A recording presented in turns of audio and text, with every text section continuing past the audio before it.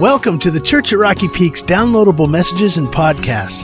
This week, our lead pastor, Mike Yearley, continues our series titled The Marriage Matrix. He will be reading out of the book of Genesis, chapters 1 through 3, with a message titled Character, Recapturing the Image. We're going to be continuing our series, The Marriage Matrix. It's a brand new series. If you weren't here last week, we're 2 weeks in. This is our second week. It's a 5-week series. And inside of your bulletin, your program, weekend program, there's a white message note sheet. And if you pull that out, it'll help you follow along. If you have your Bible, get that ready to go. And then we're going to jump in and have some prayer and then get started. Let's pray together. Thank you so much for this time to be together and to study your word and to recapture your vision for marriage. We're thankful for what you're doing at our church. We're thankful for what you're doing in our lives. And we're thankful right now that we can focus on this kind of most important relationship in life, whether we're single and preparing for marriage or already married, that you'd be preparing us for this. And so I pray you'd be here with us. I pray you'd open our eyes to see new things. I pray that you'd remind us of things that we once knew and have long since forgotten and we need to remember. We pray you'd be here with us and be our teacher, and we pray this in Jesus' name. Amen. Well, Scott and Shannon, they actually met in college. They grew up in their hometown together, but they never met until college. They went off to the same state college, and it wasn't until the end of their college experience they finally met one another. He was a senior, and she was a junior. Somehow they'd never met. They'd gone to separate high schools in their hometown. But they met that year in a sociology class, and they noticed each other in the very first day of class. It was a pretty big class, and they were sitting on opposite sides, but at one moment in the class, they kind of looked and they kind of locked eyes, and there was just that spark. There was something there, and so it didn't surprise her when 3 classes later, sure enough, Scott comes and sits down by her and introduces himself, and they hit it off, and from the very beginning, it was just sort of magic. They had so much in common, and they both dated a lot in the past, but they'd never really experienced a relationship like this. I mean, the chemistry was just strong, and so about 3 weeks into their friendship, he asked her out on the first date, and from there they just took off. And from that moment on, they're pretty much inseparable. And it didn't really matter what they did or where they went. They just wanted to be together. It wasn't, they would do different things. They'd go for a walk on the beach. They'd hang out at Starbucks. They'd go to a Saturday afternoon football game at their college. But it didn't really matter what they did. It was just being together that they loved. They'd never experienced anything like this. One of the things that marked their relationship was the ability to communicate and share their hearts. From the very beginning, they just found it so easy to talk, and so there were late-night long talks and long emails and long phone calls and texting, and it was just a whole package, and they just never found someone they could connect with so easily. And it's really by Christmas of that year, even though it had only been 3.5 months they were dating, they were already talking about marriage, not because they planned on it, but just because they couldn't imagine spending the rest of their lives with anyone else. And so it came as no surprise that June, at the end of the school year, when he took her out, right, after school, after the graduation, he took her up to this high-rise, the 14th floor. It was the top floor, overlooking the ocean. And they had a beautiful dinner and had sunset. And after dinner, the waiter was in on it, and he brought their dessert. It was in this silver-covered, beautiful dish. When he got there and opened it up for him, there was the ring. And Scott went down on one knee, and right there in front of the whole restaurant, he asked her if she would spend the rest of her life with him. She went crazy. She was freaking out, and the whole restaurant got in on it. Pretty soon, everyone was up and cheering and clapping. It was a magical moment. It was a moment they will never forget the rest of their lives. But it was surprising to Scott that sitting there in the courtroom that day, this is the memory that would come flooding back into his mind. That day, she was on one side of the aisle and he was on the other, and they're waiting for the judge to come out and to rule on the custody of their children. Today, we're continuing the series we started last week, The Marriage Matrix. And if you were here last weekend, we kind of set the stage for this series. We talked about marriage. We said that Jesus was once asked a question in his ministry about marriage. He was once asked God's intention for marriage and what he had in mind for it. And Jesus said, if you want to understand marriage and God's vision for marriage, you have to go back to the beginning. You have to go back to the first man, the first woman. You have to go back to the garden. You have to go back to the events that transpired in Genesis 1 through 3, you have to go back to what we're calling the matrix, the source, the situation out of which all marriage flows. And so that's what we're doing in this series. In each of these 5 weeks, we're going back to some of the key statements, the key events that happened in Genesis 1 through 3, so we can recapture God's vision for marriage and understand what went wrong and what it takes to recapture that vision in our own lives, whether we're single or whether we're married. And as I mentioned last week, if we're married, obviously this series has immediate application to our lives right now. But even if we're not, if we're single, it's in some ways even more important for those of you who are single here, because the most important thing about experiencing God's vision for marriage is to start off with a clear vision of what that looks like and what kind of person you need to be looking for and what kind of person you need to become to experience that vision. And so what I'd like to do today, there in your note sheet, is a section called Back to the Garden, Genesis 1 to 3. And I want to do a quick review of what we learned last week because it's going to set up where we go today. So if you were here last week, we talked about Genesis chapter 1 through 3.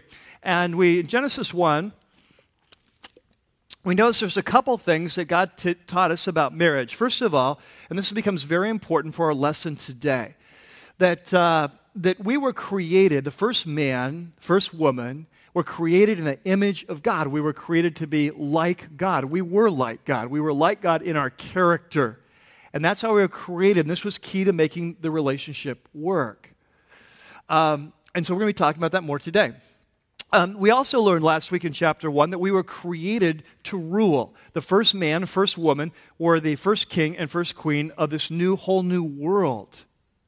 And that as their descendants, we are created in our marriage to rule over our part of God's kingdom. We're going to talk about that in week 5 of this series. Then we moved into chapter 2, and we saw a couple things there. We saw that the first man and the first woman, the way they were created was different. That the woman was created in a different way than the man. She was taken from the man. And we learned this important principle, that from the one came the two, so that the two could come one. And that marriage is at its core about oneness. It's about a shared life. It's about a shared life, body, soul, and spirit. And so we're going to be talking in weeks 3 and 4, the next week and the following week, about oneness, what that looks like in a marriage, what we should be shooting for, how that happens. We also saw that because we were created from one to be two, to come back together as one, that in marriage, that it's our most important human relationship in all of life. That if you're married, this is the top priority, the most important relationship. It's more important than your relationship with your parents or your kids or your friends or your coworkers. That it has to be our top priority. That's part of God's vision for this. Then we moved into chapter 3, and we saw that the vision didn't last very long. How long it lasted, we don't know. But it didn't last very long. That at some point, the first man and the first woman chose to rebel against the Creator. And they cut themselves off from the source of all life and all truth and all goodness. And when they did that, the lights went out inside of them and their character changed. At a core level, they were no longer like God. They no longer shared His image in the same way. And we saw that, so not only did they break off their relationship with God, that it impacted immediately their relationship with one another. And this relationship that had only known love and freedom and connection, in that moment they broke off from their Creator, suddenly changed. And so all of a sudden, they had fighting and conflict and denial and rationalization and attack, something they'd never experienced before. And so we learned last week that the first step to recapturing God's vision for a marriage is not to work on the marriage, it's to recapture our relationship with our Creator.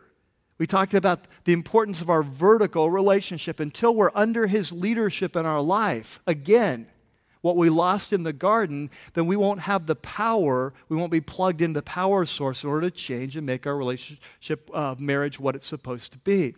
So that's the first step. The first step towards re-experiencing God's vision for marriage is to reconnect vertically with our Creator. We talked about that last week. Now today, the second step is to recapture the character of our Creator. See, what happened in the garden is that when they fell and their core character changed, they became just two dysfunctional people. And as we talked about last week, it's impossible to create a functional relationship with two dysfunctional people. And so today, that's our topic. We're going to be asking the question, so how do we go back and recapture the character of our Creator that we lost? How do we restore the image of God that we lost in the garden? And fortunately, the New Testament, that talks about that. It talks about it a lot. It turns out that when Jesus came, He came not only to restore our relationship with God by forgiving our sins through His death and resurrection and so on, but He came to change us, as we like to say around here, from the inside out. That Jesus came to restore our character. That Jesus came to remake us so we're like God again so that our relationships can work.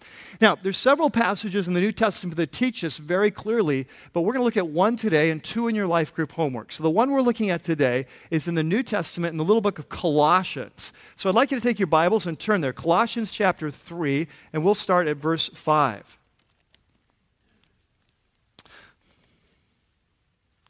So I'm at the doctor, and the speech therapist, and she's talking about what do you don't do for your voice and all. And I happen to mention that I suck on these Ricola lozenges, like all the time.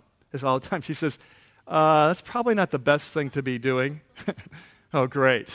So now I'm supposed to have a bottle of water with me at all times and be taking care of my throat. That's just a little update on my health for free. All right, so in Colossians chapter 3. If you're new here, I promise I don't do this every week. All right, chapter 3, verse 5. So Paul's writing to a group of Christians, new Christ followers in the city of Colossae. He'd never met these people. Colossae is in what we call modern-day Turkey. And so they were brand new Christ followers. They had once been alienated from God, doing their own thing. They had recently come to Christ. And when that happens, and those of you who are Christ followers here today, you know this. You look back at your life, the moment you gave your life to Christ and decided to follow Him, a change happened inside of you. Remember that? And it wasn't something programmed. It wasn't someone told you need to be different. It's just that you were changed. That this is what happens when the Holy Spirit comes into our life, we give our life to Christ, He changes our spiritual DNA at a core level. And there's a change that happens. And so they had begun to experience that change process. And now Paul is writing to them to tell them how to continue the change process. And so in verse 5, he says, I want you to put to death, therefore, whatever belongs to your earthly nature.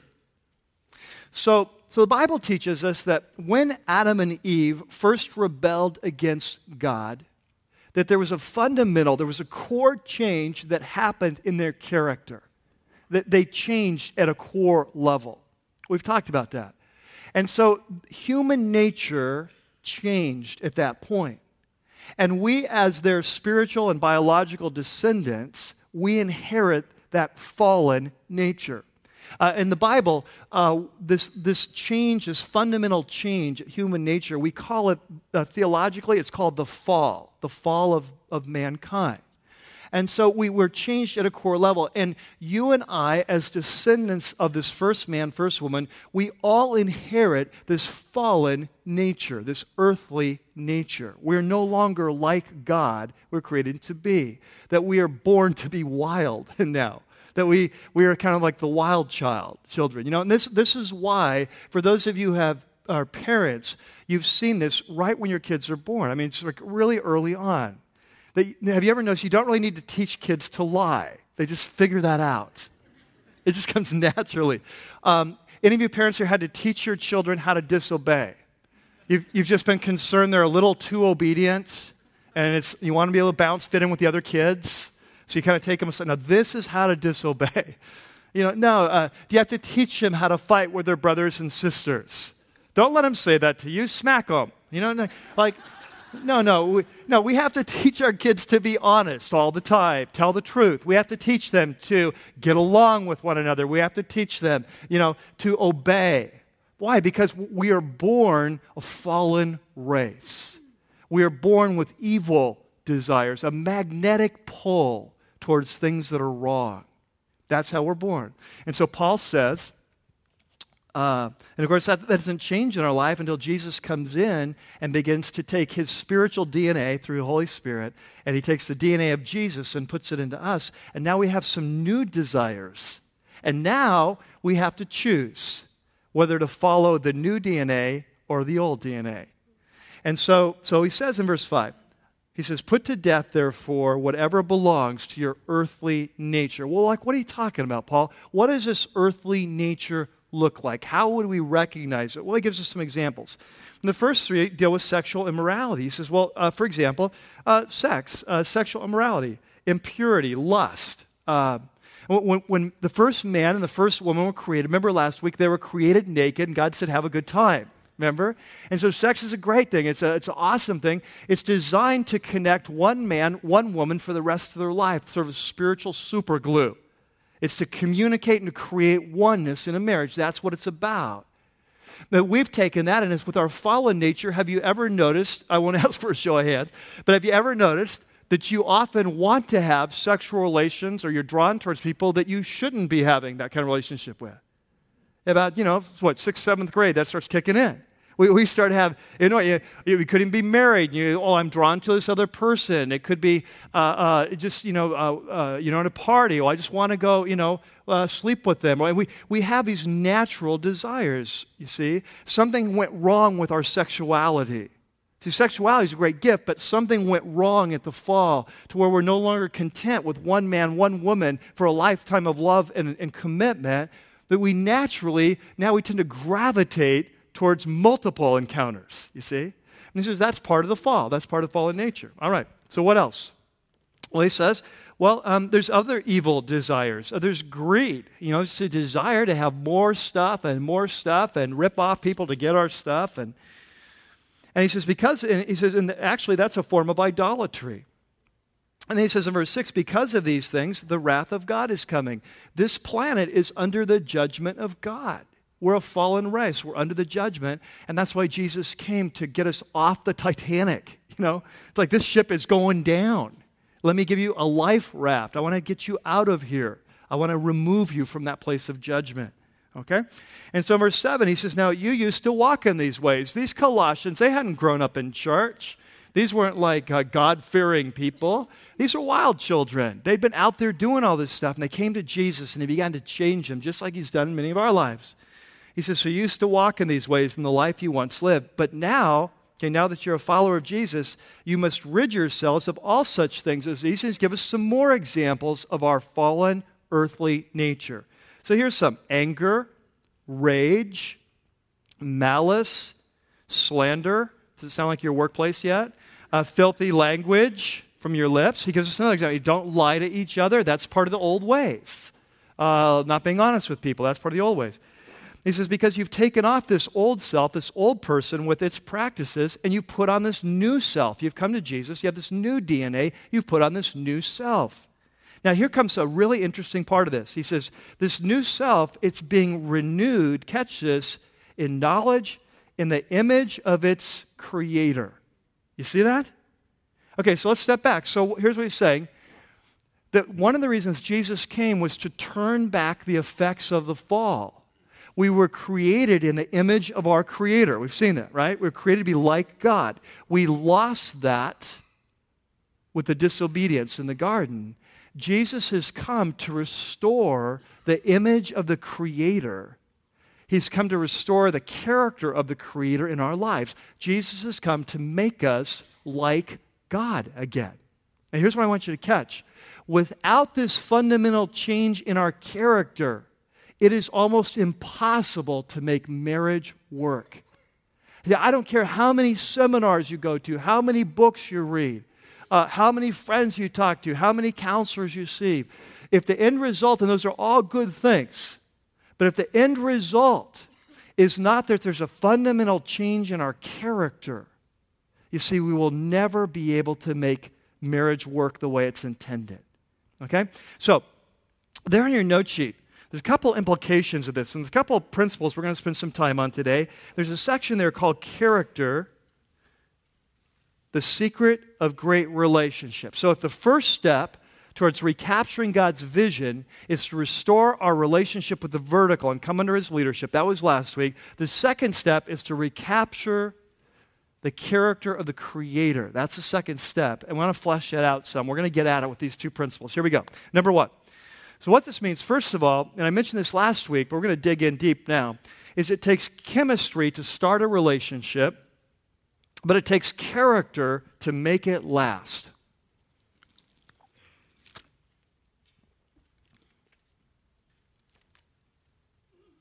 It takes chemistry to start a relationship, it takes character. Now, at the start of the day, we started with a story of Shannon and Scott.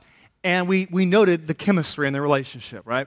And so they started with this fantastic chemistry. Eyes catch across the room, meet together, going out all the time, lives revolve around each other. Can't imagine not being together. They're going to get married. All makes sense. We've been there, done that. We know that story.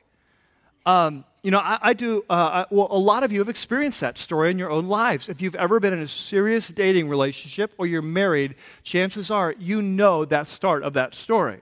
The details may change a little bit, but you know that. You have a story like that. That's how relationships start out. That's why people get married. They think it will always be like that. You see?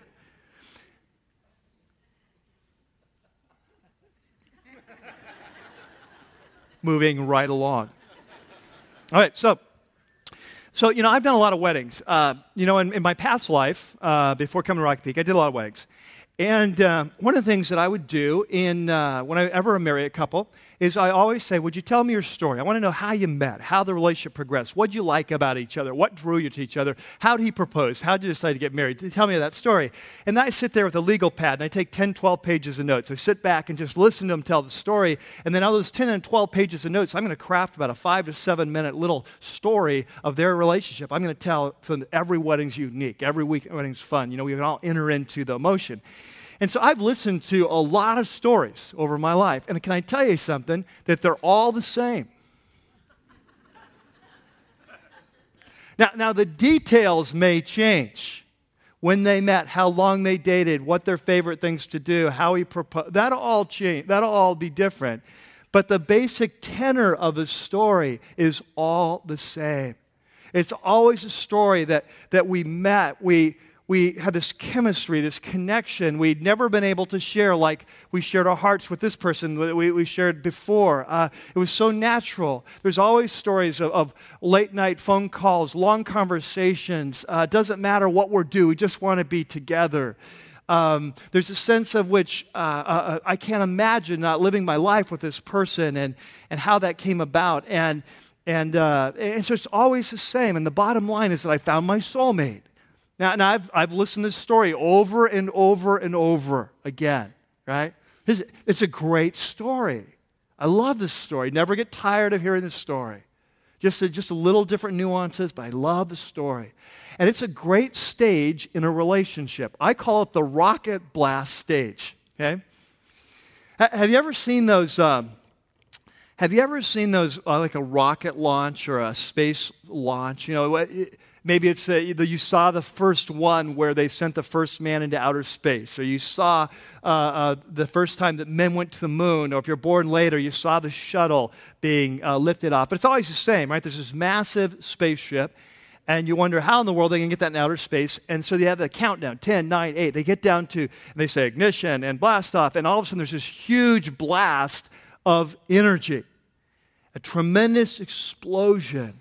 You can picture it, can't you? The yellow-orange fire coming out, the smoke, and it slowly begins to lift off and gets speed. And it's very important because in order to overcome the Earth's gravitational forces that hold things down, you have to have a tremendous explosion to get this spaceship off the ground.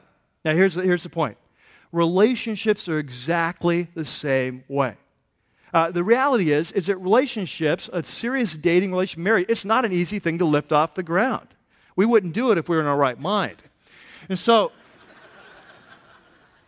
and so there has to be this tremendous explosion that happens, that lifts it up. Now, the thing is, just like the spaceship, that rocket blast is not designed to last forever. It's designed to launch it into orbit. Once it gets into orbit or in outer space, now it just takes small amounts of energy to kind of redirect it or send it on its way. And so the rocket blast is not designed to last forever. In the same way, in relationships, the rocket blast was never designed to last forever. It's designed to overcome the relational gravitational forces that hold us down. Think about it. Well, if you're going to be in a serious relationship, I think all you college people back here, serious, you know what it means. It's like it's time, it's energy, and if you're the man, it's a lot of money, right? Now, these are serious objections to the whole concept. And on top of that, you have the fears, right? Fear of rejection, fear of commitment. Won't ask for a show of hands. Fear of risk and vulnerability. I mean, it's a hard thing. We would never do it if we were in our right minds. There has to be this explosion, this rocket blast that launches a relationship and gets it going. But it's not designed to last forever. Okay, so what's this mean? Well, let's take a look at it. I actually put some quotes here on your note sheet. And they're kind of long quotes, but they are really powerful and very important for what we're doing. So let's take a look at them. The first one is by Scott Peck, and he's a famous psychologist. He wrote the book A Road Less Traveled. Probably a lot of you have read that book. And I don't endorse everything that Mr. Peck writes, but this is a great description of this process, this rocket blast stage. Let's follow along.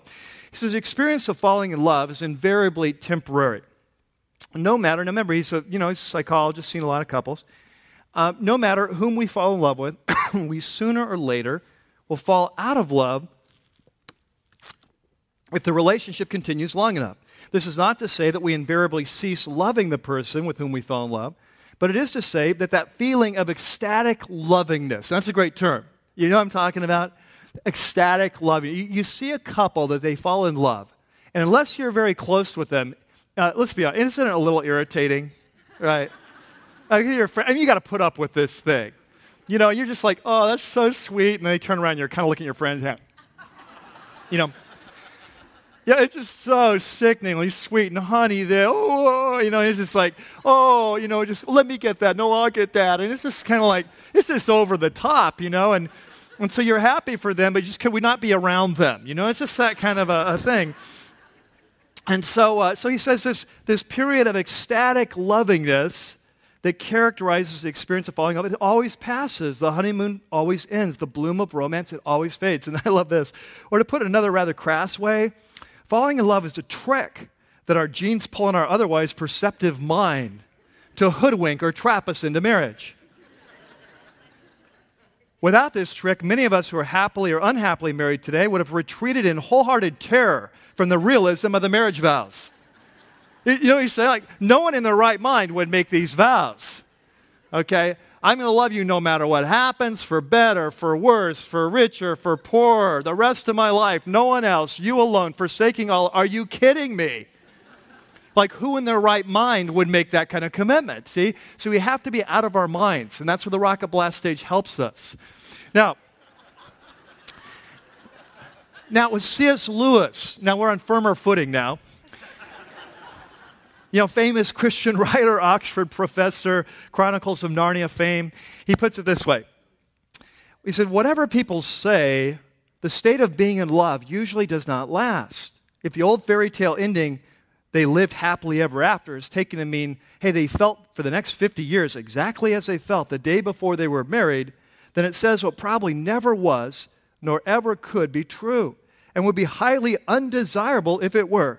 Who could bear to live in that excitement for even 5 years? What would become of your work, your appetite, your sleep, your friendships?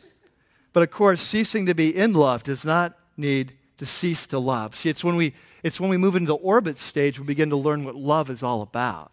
You see? Then one last quote from the Parrots, Doctors Leslie and Leslie. They're Les and Leslie. They're married. They're Christian.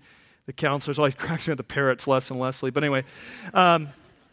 They wrote a great book. If you're single, you need to read this book. If you want to get married, called Saving Your Marriage Before It Starts. Excellent read. And so here we go. They say some experts believe the half-life of romantic love is about 3 months, after which you have only half the feelings you started out with. Others believe romantic love stays at a peak for 2 or 3 years before starting to fade.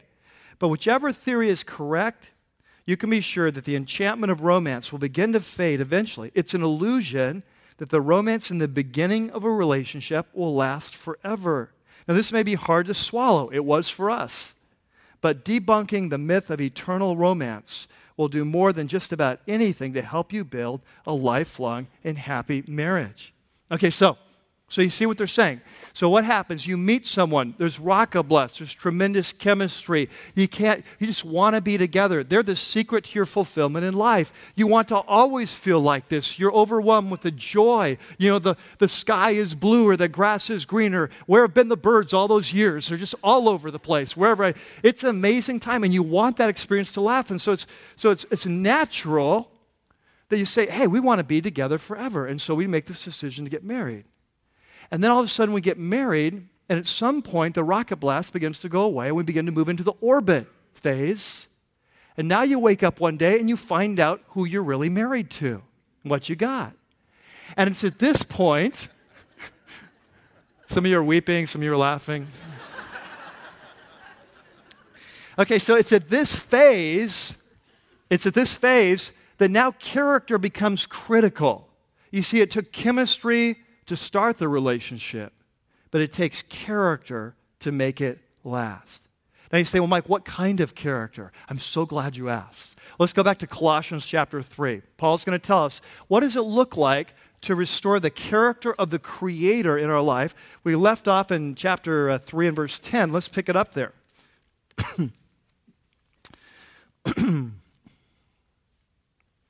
Chapter 3, verse 10. Paul says, you put on the new self, which is being renewed in knowledge in the image of its Creator. So it's a new self that Jesus is changing us into. We're becoming like the Creator again. Well, what does that look like? Look at verse 12. It's therefore, as God's chosen people, so now that we're followers of Jesus, we've become part of His chosen family, and we're holy. In other words, we're no longer separated from God. We're now reconciled with God, and we're dearly loved. He says, I want you to clothe yourself, and he begins to give us the character of the Creator here. This is what the Creator looks like. This is what we lost at the garden. He said, I want you to clothe yourselves, put on some new clothes, try on a new outfit. Clothe yourselves with compassion, with kindness, with humility, with gentleness, with patience. He says, I want you to bear with each other and forgive whatever grievances you may have. A big part of being like the Creator is having the capacity to forgive and let go of the past.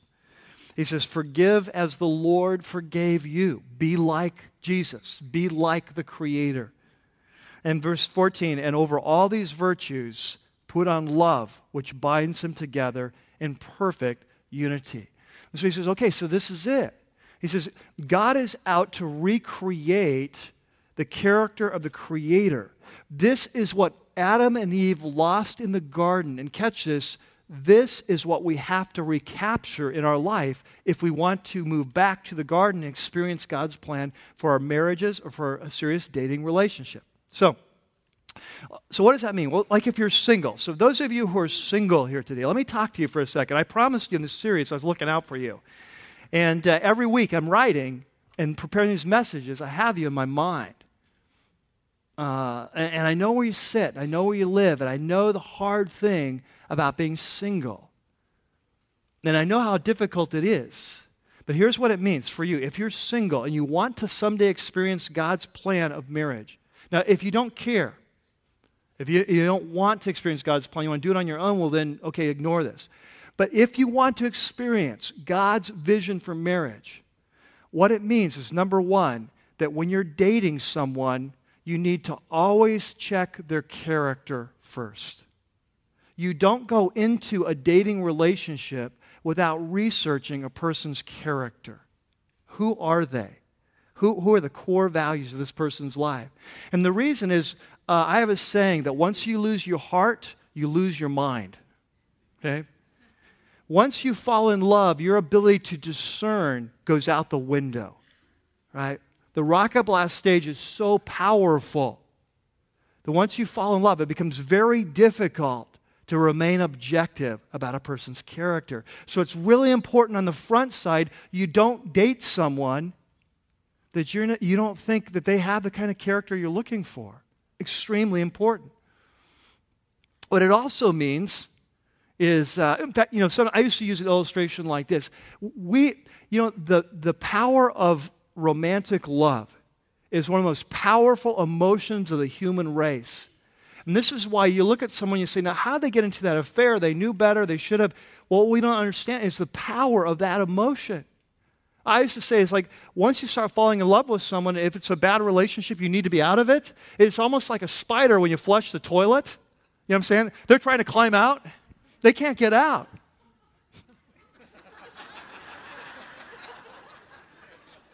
All week, and that's the best you could come up with. But you think of that the next time you flush a spider. You're going to remember this lesson. Okay, so if you're single here, I'm telling you, it is too late to figure out a person's character once you fall in love. You need to know what you're looking for ahead of time. And secondly, if you're single, what this means for you is that you need to become the person that you want to marry. And you see, a top priority, you need to become the person of character now that you want. And I'll tell you why. Because like attracts like.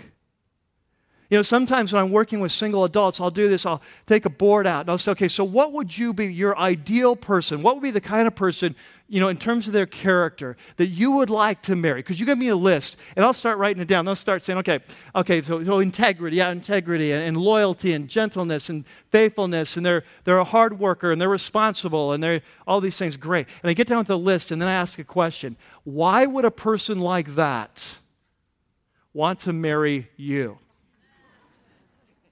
Whoa, good question, right? Because a person like that is going to want to marry a person like that, because like attracts like. So the first step towards marrying a person like that is you have to become a person like that, because like attracts like. Birds of a feather flock together. We tend to marry at the level of our dysfunction. Think about that one. The dysfunction may look different, but it's a true story. All right. Now, what does it mean if you're married today? You're married. You're already married, and you're in a relationship. What does this principle mean? It takes chemistry to start. Well, you've already experienced the chemistry part. Chances are you've been there, done that. You got the button. You understand, you can look back and say, yes, I remember that rock college stage. Okay, so here's the thing. If you want to experience God's plan for your marriage, God's recapture the vision, this is the most important thing I'm going to say. It's all about the character. And that's why many times we'll go to Christian counseling, we'll read books, we'll talk to friends, we'll get advice. But if the character doesn't change, we're barking up the wrong tree. Because it's impossible for two dysfunctional people to create a functional marriage. If we don't recapture the character of the Creator, we don't have what it takes to do relationship. Does this make sense? Yeah, okay. Let's go on to the second principle. Oh, I have one more thing to say to your singles. I'm not done with you yet. Okay, I forgot this. Let me throw this in.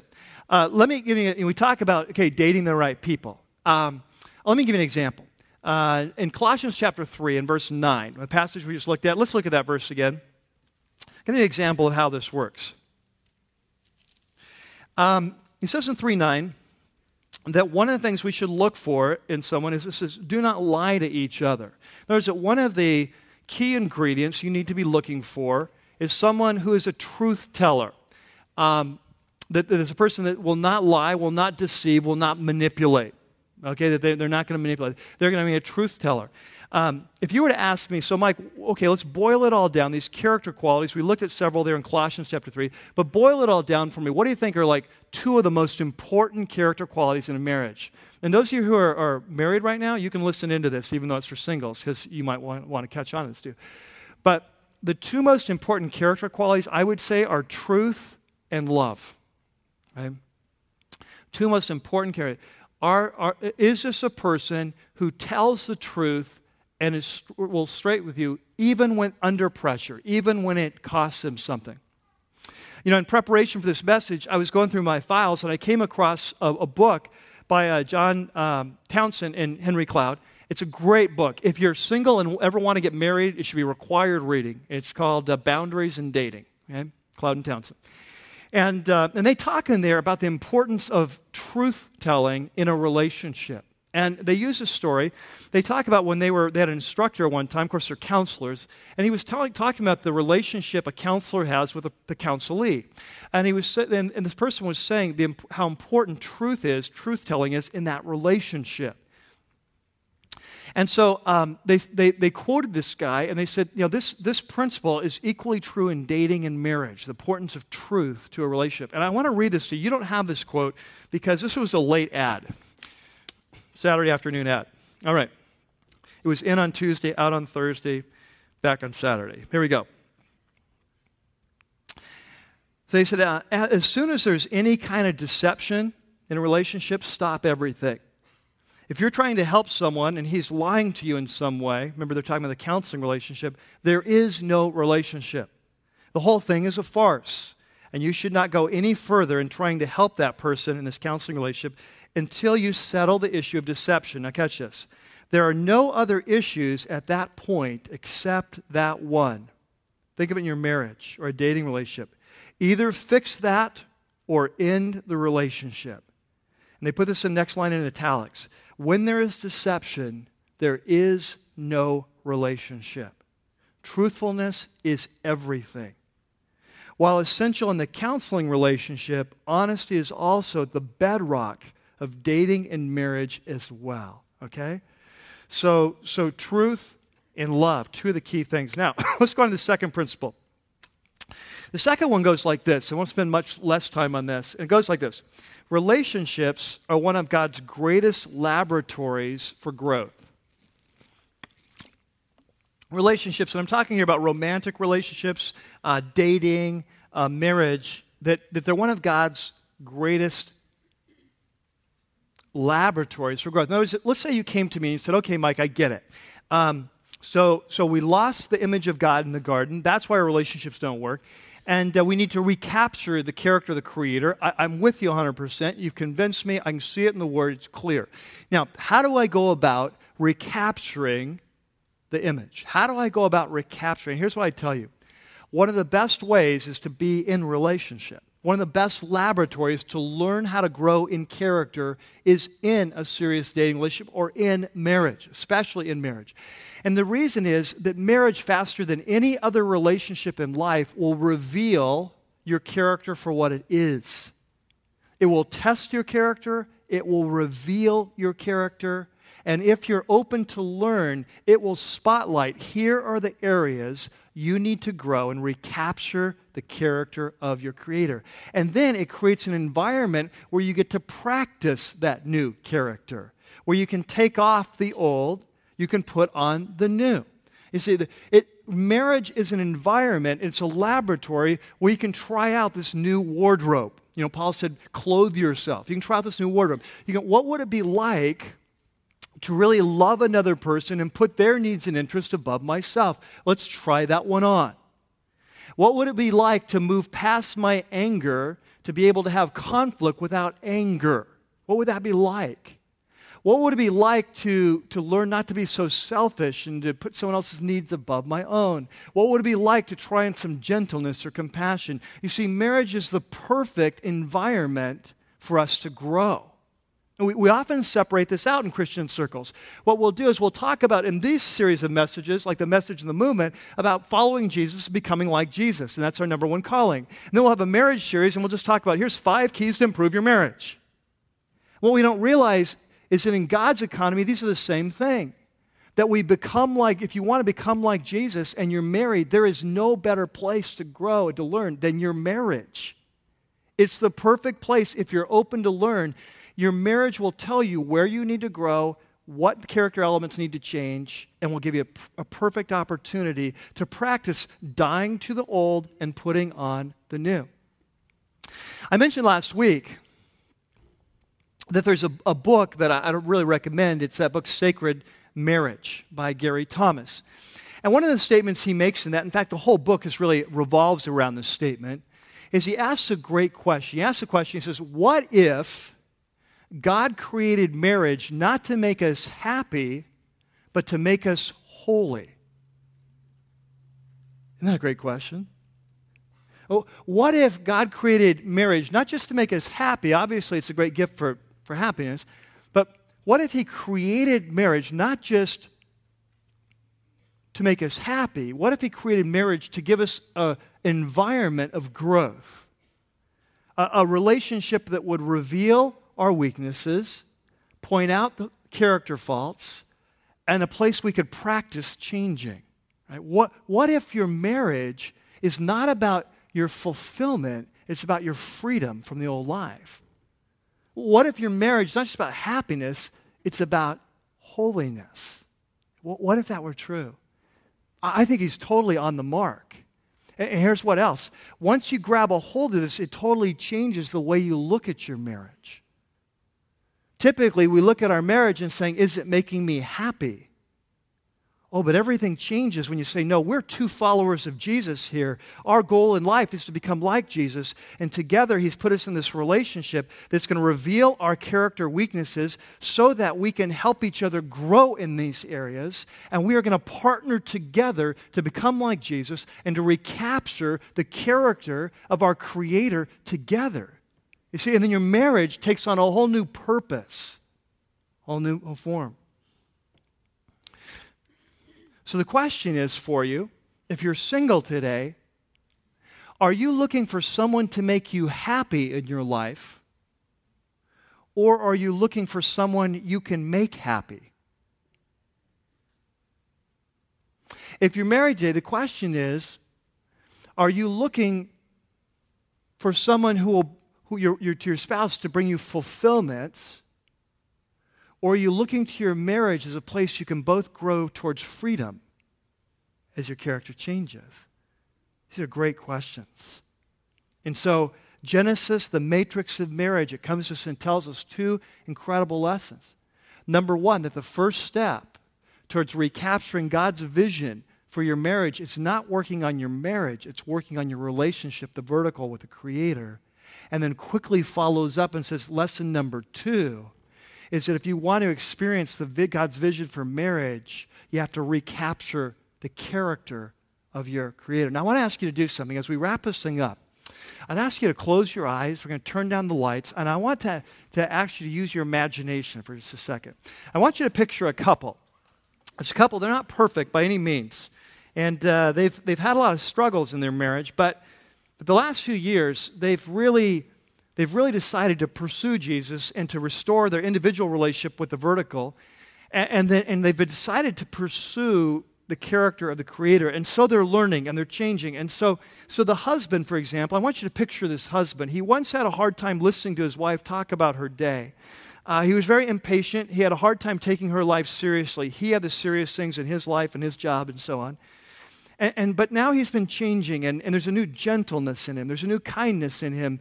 There's a new patience in him. And he's recapturing the character of the Creator. And so now he listens to his wife, and he takes her issues seriously. And he's recapturing the character, and he's learning to put aside anger. And so where once he'd have outbursts of anger, now they're able to disagree, and they're being able to talk about things and talk things through. Now I want you to picture the wife. And she's a woman that used to be a little harsh with him, very impatient, but now she's a woman who reaches out regularly with random acts of kindness, and she's become very supportive of him and the challenges in his life. And together they've both grown the last few years in humility. They've learned to put each other's needs first. They've learned that when they make a mistake to say they're sorry quickly. And they've learned that when they hurt one another, to let go of that hurt and to move on and let the past be the past. And they've learned most of all to cover it all with love, this dogged commitment to seek one another's best interests, not just occasionally, but as the rule, the way they do life. And so it's not perfect, but they are grown seriously in recapturing the character of their Creator. And now while you're picturing that couple, I want to ask you a second question. Here's the question. Can you picture that couple sitting on different sides of the courtroom like Scott and Shannon were at the beginning of the day, waiting for the judge to come out and to issue his decision about custody rights? Chances are you say, no, I can't. And you'd be right. And the reason is their relationship is working. Their relationship is growing. It's getting better. As they recapture the character of the Creator, they're getting closer. It's working better. And couples like that don't end up in that place. And so as our heads are bowed and our eyes are closed, I want to ask you today, if you're a single adult, are you ready to recapture the character of your Creator? Are you ready to move past relationships based on chemistry alone and put a new criteria in your life? There has to be chemistry, but there has to be character as well. And are you committing yourself not just to look for the right person, but to become the right person? And if you're married today, the question for you is, are you ready to stop looking for quick fixes for your marriage and to make a commitment to recapture the character of the Creator in your life and to be honest with yourself? And when your marriage reveals areas of character deficiency, that you're not going to be like Adam and Eve and rationalize that away or defend it or blame the other, but you're going to begin to own that, and you're going to begin to seek God and ask for Him to teach you how to die to the old and become the new. Lord, we come today as your church here, and we ask you to teach us how to recapture the character of you as our Creator. God, we've learned today that it's the secret of great relationships. And so, Lord, we pray that beyond the books, beyond the counseling, beyond all the things that are so important, essential parts of the process, that beyond all that, we would make a commitment today to recapture your character so that our relationships can work. We pray this in Jesus' name. Amen. Lord, from the inside out, our soul cries out, we want to live for you. And God, today, we just want to come before you as a congregation. We want to present our singleness. We want to present our marriages to you. God, I know that in a congregation this size, I know that there are marriages that are hurting right now. There are marriages that have given up hope. They're not sure it can work. So long ago, the garden, so long ago, the story of how they met and fell in love, and all they can remember now is the pain, and they're in a place where it almost seems unbearable. It's hard for them to hope. God, you know that last night as I was praying up here for the congregation, how you brought back to my mind that picture of that one couple in my office a year ago at the end of the road. It looked like after many, many years of marriage, it was just so far gone, impossible to resurrect. And yet, God, I see that couple now, walking through this campus hand in hand. You've done a miracle. You've resurrected it. And it happened, Lord, because exactly what we've been talking about they did. They began to seek you and restore the relationship with the vertical, come under your leadership, under your lordship. And then they began to seek you and to be open to recreate, to recapture the character of the Creator. And they've changed. And now what once looked so dead and impossible has now come back to life. The plant that looked dead has sprung back to life. And God, I know there are many that are probably here like that today, that are placed, they're in so much pain. It's almost impossible to believe in the resurrection.